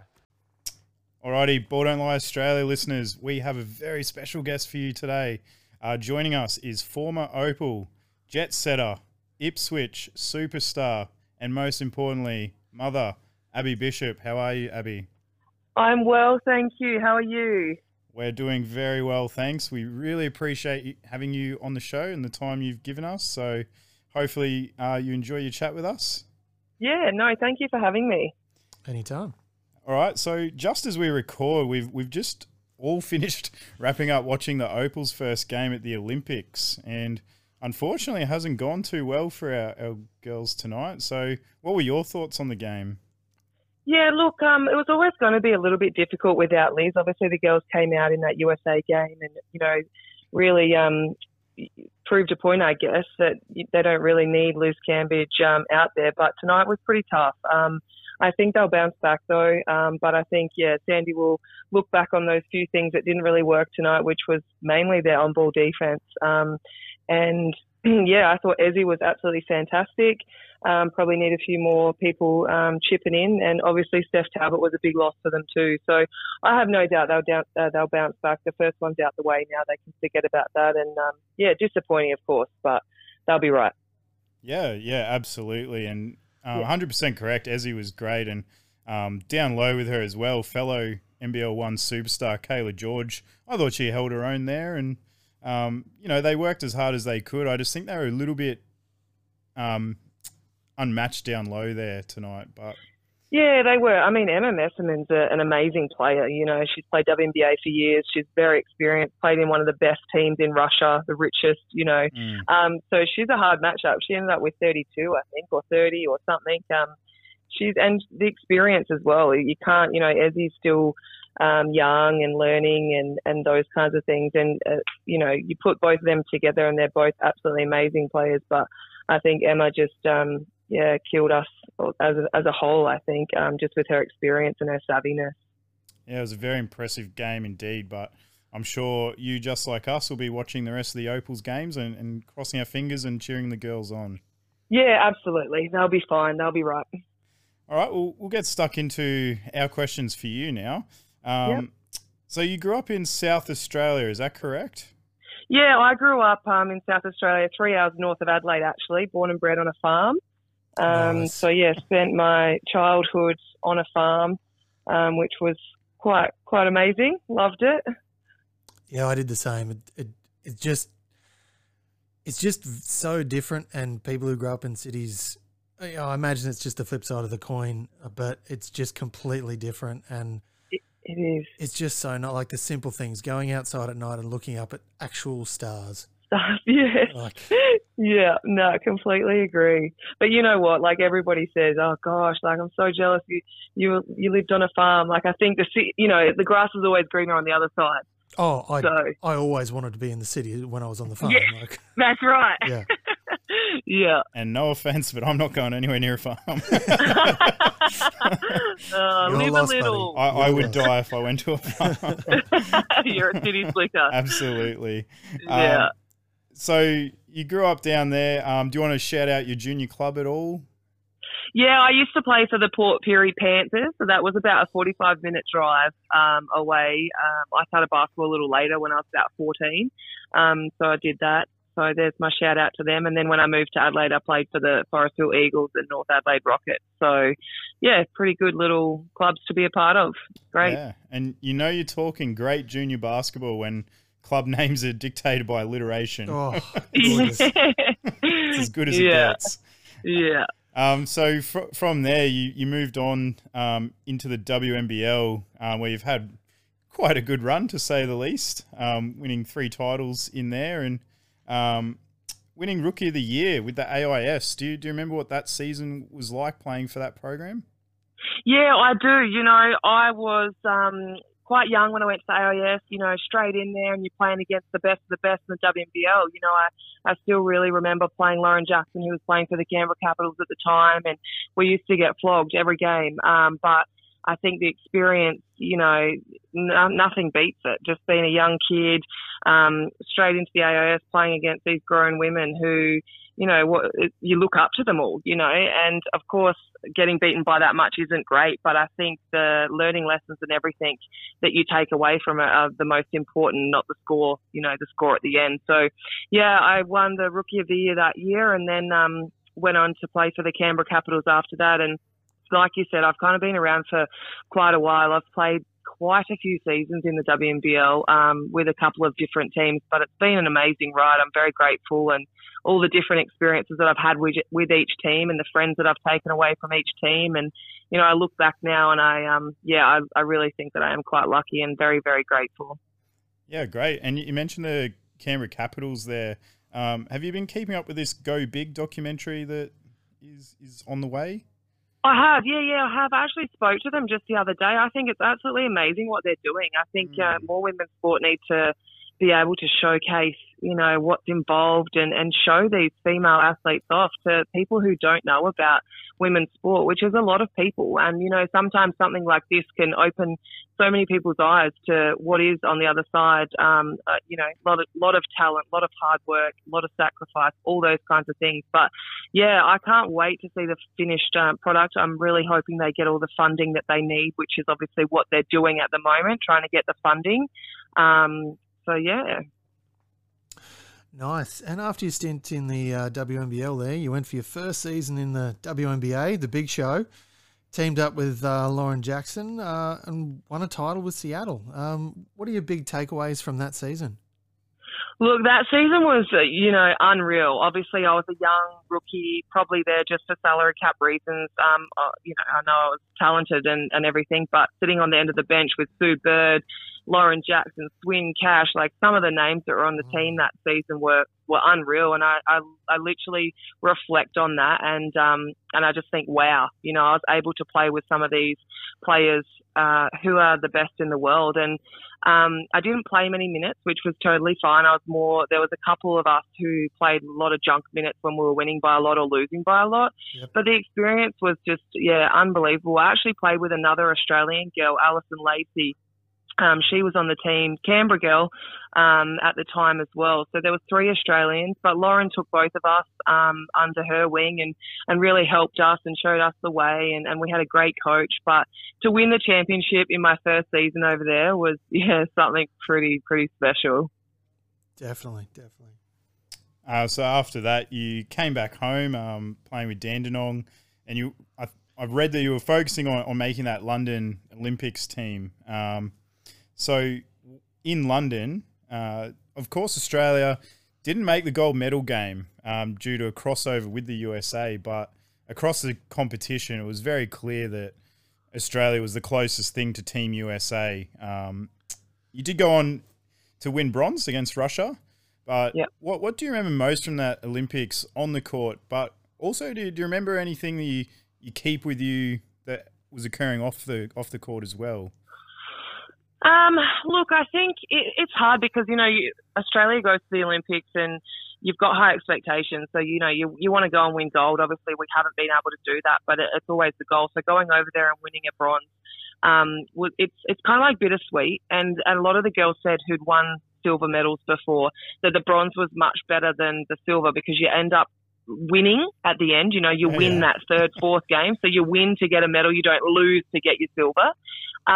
So, I mean, look, my fondest memory is literally standing on the podium, getting the bronze medal and, you know, holding hands with the girls and raising your arms. That's my fondest memory. But there's so many. I mean, living in the Olympic Village and seeing all the athletes and walking past these absolutely amazing athletes, that's probably the other one. But then also just like the mates that you make, you know, throughout the whole process. It's a 4-year process, you know, getting ready for an Olympic Games. You spend so much time with these girls. And actually, to be honest, lastly would probably be my coach because Carrie Graf was one of the best coaches that I've ever had.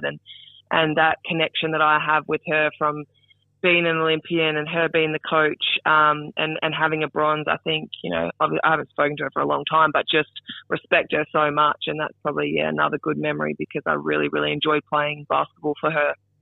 Basketball has literally taken you around the world. You've played in France, Hungary, and now Italy. What are some of the highlights for you? And do you have a favourite out of those places? Yeah, I think my favourite place to play was definitely Italy, just because it's a small country, a beautiful country, good people, and, you know, good basketball. So that was probably my favourite place to play. My favourite place to live would have been southern France, just because it's just an amazing lifestyle living in southern France. So yeah, I mean, I've got many, many memories and many favourite things about playing in Europe. I've also played in Russia and Spain, as well. So I've pretty much have played, all over Europe. But I think my most favourite thing is the friends that I take away from each team. You know, I've got some of my best friends that are all over the world. And one of them is Julie Van Loo, who just played for Belgium. I met her actually in Australia, but Yeah, you know, even just sitting at home watching the Olympics and I look on each team, I'm like, oh, I played with her, you know, she's one of my mates. Like, it's such a cool thing, basketball, and everybody says it, but truly for me, it's like more than a game. It's like the people that you meet along the way. So super grateful for all the people I've met and all the cultures that I've been able to experience. Yeah, it's always nice when you can share a connection with somebody who's up on the screen playing basketball. It is. It's genuinely a nice feeling of, you know, Yeah. I played with them, or, you know, it's genuinely nice. Yeah. I relate to that. We do commentary for NBL 1, and I feel good enough that I can relate to you in that league, that I can point out and say, oh, I played with that person or against that person. Yeah, it'd be unreal to look at, the Olympics and say that, but I definitely cannot do that. So, look, what a great career and sort of the way basketball's taking you around the world. Some amazing opportunities you've had, but you're doing all this whilst being a mum to little Zala. So it doesn't take long, or, you know, you can see on your social media posts that you and Zala are really inseparable, would probably be the best word I could use. And she seems to just travel everywhere with you. So with that being said, what have you found has been the most challenging and rewarding aspects of that? And have you had to make any what big sacrifices have you had to make, you know, for Zala?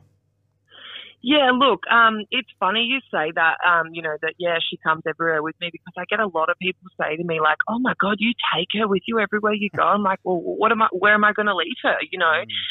But on the flip side of that, a lot of American basketballers who have children leave them with family and go overseas and play. But for me personally, I could never do that. So she comes everywhere with me, goes to school in all the different countries that we go to. And I think the most challenging thing is probably being balancing out, like, being a good mum and still being good at my job. Obviously basketball is really hectic when you go and play in Europe. You know, you're practicing twice a day. You play maybe 2 times a week, depending on if you're playing Euro Cup or EuroLeague, and you pretty much get 1 day off a week. So that would be my biggest challenge, just trying to be still a good mum. And then the most rewarding thing, I think, is being able to give her a life that not many kids get to live. And that's in terms of, you know, immersing her in other cultures, learning languages, having friends all around the world at such a young age. And I think that's probably the most special and rewarding thing. And a lot of people remind me of it often, like, gosh, Ab, she's so lucky, man. Like, she's so lucky to travel the world. And I know that, but I wouldn't have it any other way, honestly. She's my little shadow. You're right. Like, she's never far from me. She comes everywhere with me. And I honestly couldn't imagine my life without her. I actually was just down in Brisbane for 2 weeks playing some games for Ipswich, and I left her at home with 2 of my good friends so she could still go to school. And I literally sat there twiddling my thumbs thinking, what did I do before I had Zala? I was so bored. It's crazy how, you know, life changes, but you just can't even remember what it was like before. Yeah, we've both recently-ish in the last couple of years become dads. And it's exactly that. It's so hard to, like, I used to have all this spare time, and now I have a child. That's right.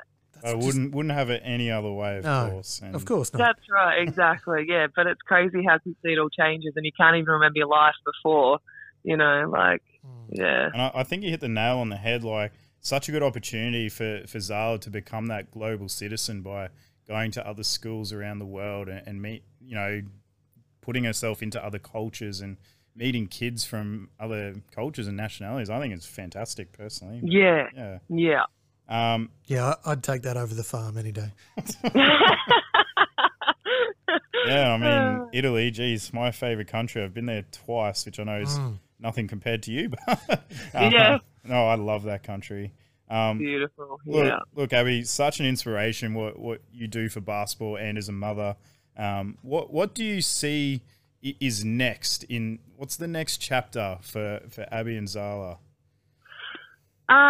Look, I'm nearing the end of my basketball career, obviously. I think I've maybe got one more season left in me, and then I'll call it a day because, excuse me, because at the end of the day, it's not just about me, it's about Zala too. And, she's at that age now where she also needs some stability. Like, yeah, it's great traveling and rah-rah, but at a certain point she needs to, get to school and, Australian school and learn the things that she's not learning overseas. So one more season, I reckon, and then call it a day. And after that, I'm not too sure. I get a lot of people ask me this question, and I'm not too stressed about it, to be honest. I've always wanted to be a police officer, so that's something that I'll definitely look into, and hopefully I can, get into that. And if not, I'm just going to wait and see kind of what rolls my way. It's one of those things where I don't have a degree. I don't have any experience other than life and basketball.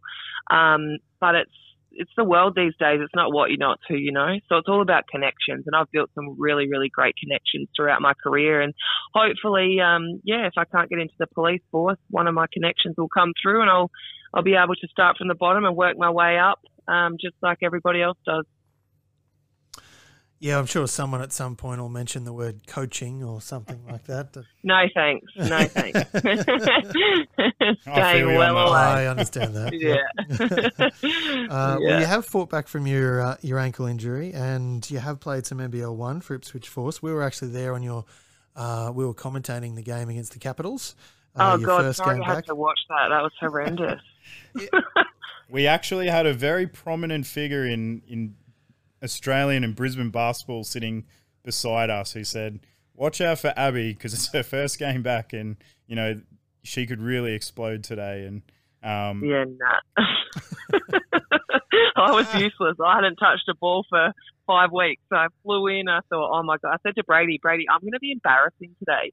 Like, I haven't done anything. I came back a little bit early from my ankle surgery. It was just an arthroscopy, so I just had some floating cartilage, just literally a clean out. So it wasn't too big of a surgery or anything, but I definitely just relaxed and chilled out with my rehab, and obviously did my rehab, but I didn't really work my way back into anything. But that was a good starting point for me. I'm almost back to myself now. So yeah. Yeah, we're seeing that in the box scores, that's for sure. Yeah. How have you found the team and the competition? Look, I love the team. I think they're a great group of girls. Obviously, they were lacking a big before I came in, and I have been able to help in some sense, not in a huge sense, I don't think, with, dropping a few games and stuff here and there. But, yeah, great team, well coached. I really have a lot of time for Brady and respect him a lot as a coach and as a person. And then the league, I think the league's pretty tough, to be honest. I mean, we played Spartans 2 weeks ago, and wow, I mean, they're the top of the top, and they're very deep, and they have almost a WNBL team, but that speaks volumes of the league. I mean, yeah, some great players and mixed around different teams. It's tough teams, some not so tough teams, but I think it's great. Honestly, I think it's improved a lot, and I love it how it's NBL 1, and it's all, I just think it's so professional with, sounds like really silly, but even just the app and all the live streaming, and it's gone up a notch, and it's great to see. All right, Abby, you've made it through our formal segment of tonight's chat. So we like to finish off with our guests, just a set of quick-fire questions here. It doesn't require a lot of thinking. Okay. Yeah, just say the first thing on your mind as we ask you these next few questions. Okay. Apart from Zala, of course, do you have any hobbies outside of hoops? Shopping, drinking coffee, and tanning. Nice. Quick fire. I'm so glad the word coffee popped up then.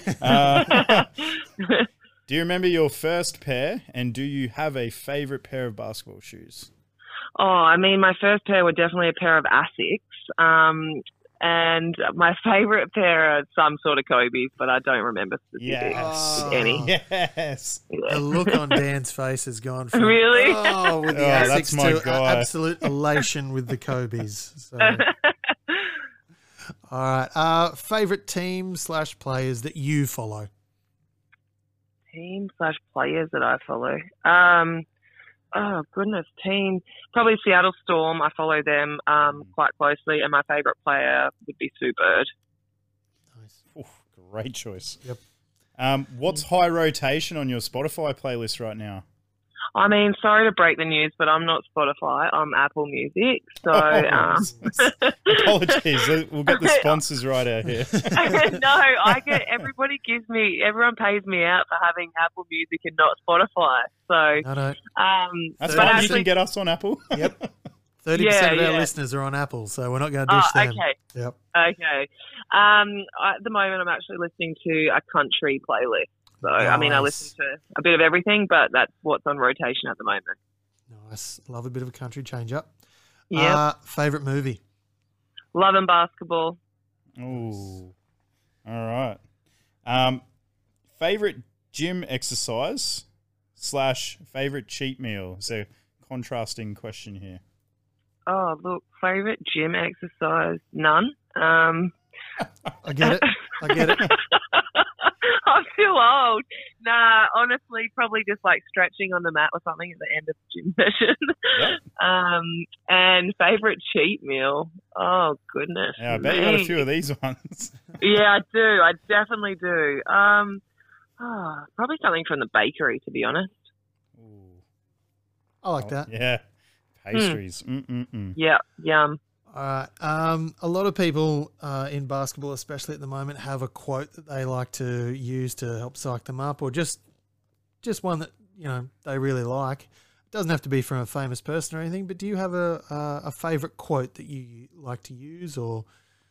To be honest, I don't know. I mean, I love quotes. I'm a big quote lover, but I don't have one that I, really love or think about when I'm playing basketball or anything like that. And All good. Don't need to have a go-to. That's fine. All right. Nearly there. Last couple. Okay. Do you have any specific game day routines or superstitions before a game? Yeah, I do. And it's changed a little bit since Zala, but before Zala, I used to always have a game day nap. And now Nice. I try and have one. If I can't, I can't. If I can, fantastic. We're on. Yeah, we can relate to that. Fair Yeah, enough. yeah, exactly. I love someone with a strong nap game. Awesome. Yeah. Okay, our final question, and we would love to have your help with your answer to this question. So Okay. that probably sounds really confusing, but it'll make sense in a minute. Who do you think we should have on this show next? Who do I think you should have on this show next? Is it like anybody? Someone that you could preferably hook us up with a little bit. But hey, swing for the Okay. fences. We were talking connections before, so Okay. What about like Michaela Roof or Michaela Can? One of those two. One of the Logan girls. yeah, sure. That team is absolutely on fire Wow. lately. I feel like Yeah, I reckon. that'd be unreal. Yeah, I reckon one of them. Yeah, especially after the game against Spartans. So it'd be interesting to speak about that as well, and obviously just ask all the questions. Yeah, well, they both went into that game undefeated, but you can't come out. That's right. That was There had to be one loser. Yeah. The battle of the Michaelas versus the Maddies. Yeah, Logan very Spartans. true. Yes. It's a heck of a game Yeah. to watch. Yeah. So we'd absolutely love to have one or both the Michaelas on. That'd be fantastic. So, Yeah. All right. look, we've made it to the end, Abby. We really appreciate your time. We hope you've enjoyed having a chat with us. I have. Thank you very much for having me. I appreciate it. No, thank you. Yeah, and thank you, and best of luck with the rest of the NBL 1 season, and hopefully we'll be in touch again soon. Thank you. Thank you so much. Ball don't lie. That ball don't lie. All right, time to talk about those cards we cracked earlier. Now, I have chosen not necessarily Brisbane's own, but former Bullet in Torrey Craig. That probably doesn't come to a huge surprise to a lot of people, but I've got his jersey upstairs, so whenever a card comes out and I've got the jersey, well, it's going to be a bit of a soft spot for me. Now, a lot of people with Torrey Craig just think, yep, Bullets and then Nuggies and then da-da-da-da, he's with the Phoenix Suns. Not entirely true. When he did come over, he actually started out with the Cairns Taipans. He was there for 2 whole years, then came to the Bullets, and that's really where he had his breakout season. And then he got a small off-the-bench role in Denver, and he slowly built that up to something where, after 3 years, got paid to go to the Milwaukee Bucks. Unfortunately, things didn't work out so well for him at the Milwaukee Bucks, and he got traded halfway through the year for cash considerations. So, cash. So they didn't get anyone for him. And he went to the Phoenix Suns, where obviously he did not win a chip, but he might still get a ring. He's certainly eligible for one. Yeah. So he was eligible for both teams, no matter who won. Now, he obviously didn't win one with the Phoenix Suns, and we don't know yet, haven't heard either way, if he will be accepting or even offered one from the Bucks. We'll have to see. Look, fingers crossed. He's one of those players that I had the privilege of seeing him play live for the Bullets back when I had season ticks, and just the way on his night, he could just explode and turn it on and just wow. And from that year on, I've been a fan, and I'm not going to stop, frankly. He hasn't shown me anything that would make me want to stop, even this season with his starting Milwaukee. Things didn't turn out, ended up in Phoenix. Even down the stretch in the finals, wasn't getting huge minutes. Still, I liked what I saw for the most part. Everything was good. And yeah, Torrey Craig, just another player who's come to the NBL, wasn't a one and done in the NBL, came for a couple of years, found their way back, and has now found a genuine role on a team in the NBA. It can be done. Love that it came through happened in a Bullets jersey, or is seen to happen as well. Dan, who'd you pick, mate?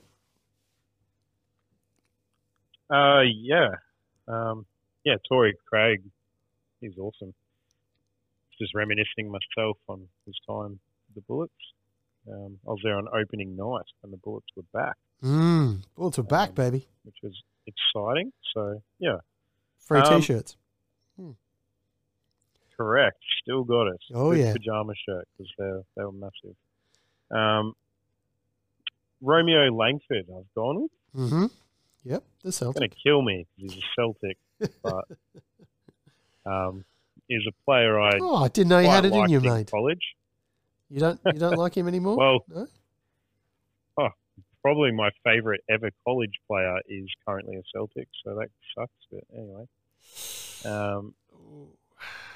not Romeo Langford, by the way. So Romeo Langford, I did follow him in college. He went to Indiana, and he is very much like a Zaire Williams that we were talking about at the start of the show for the draft, in that he was once a highly touted prospect. He was as high as number 4 or 5, I believe, in his draft class. He ended up dropping in the draft due to injury concerns or whatever, and went number 14 to Boston by way of Memphis.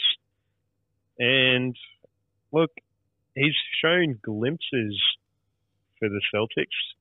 Had an injury-riddled first year. Did an ankle pretty early in the season in G League, I believe, and then had surgery on his wrist, which ended his season. But then, ironically, at the end of this most current season, with all the Celtics dropping like flies, he actually got extended burn in the playoffs, especially in that Brooklyn series, and did quite well. I think he had a 15 to 20-point game in there somewhere. But he's shown glimpses of two-way talent. Very Jaylen Brown light, so to speak. And let's remember, Jaylen Brown was not the player he is today when he was drafted either. He was drafted much higher than Romeo was. But look, Langford, one of those guys I really liked in college. Hasn't worked out for him yet in the NBA, but there is something there. We've got to get him off that Celtics roster. No, he's right where he is, mate. He's right. Ball don't lie. That ball don't lie. All right. That is a wrap, ladies and gentlemen.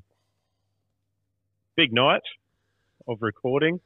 Big. I know we're in lockdown here in Brisbane, so as I mentioned at the top of the show, we understand the audio is not its crystal clear, perfect best, but we can only work with the circumstances we're provided with. So we're following all the,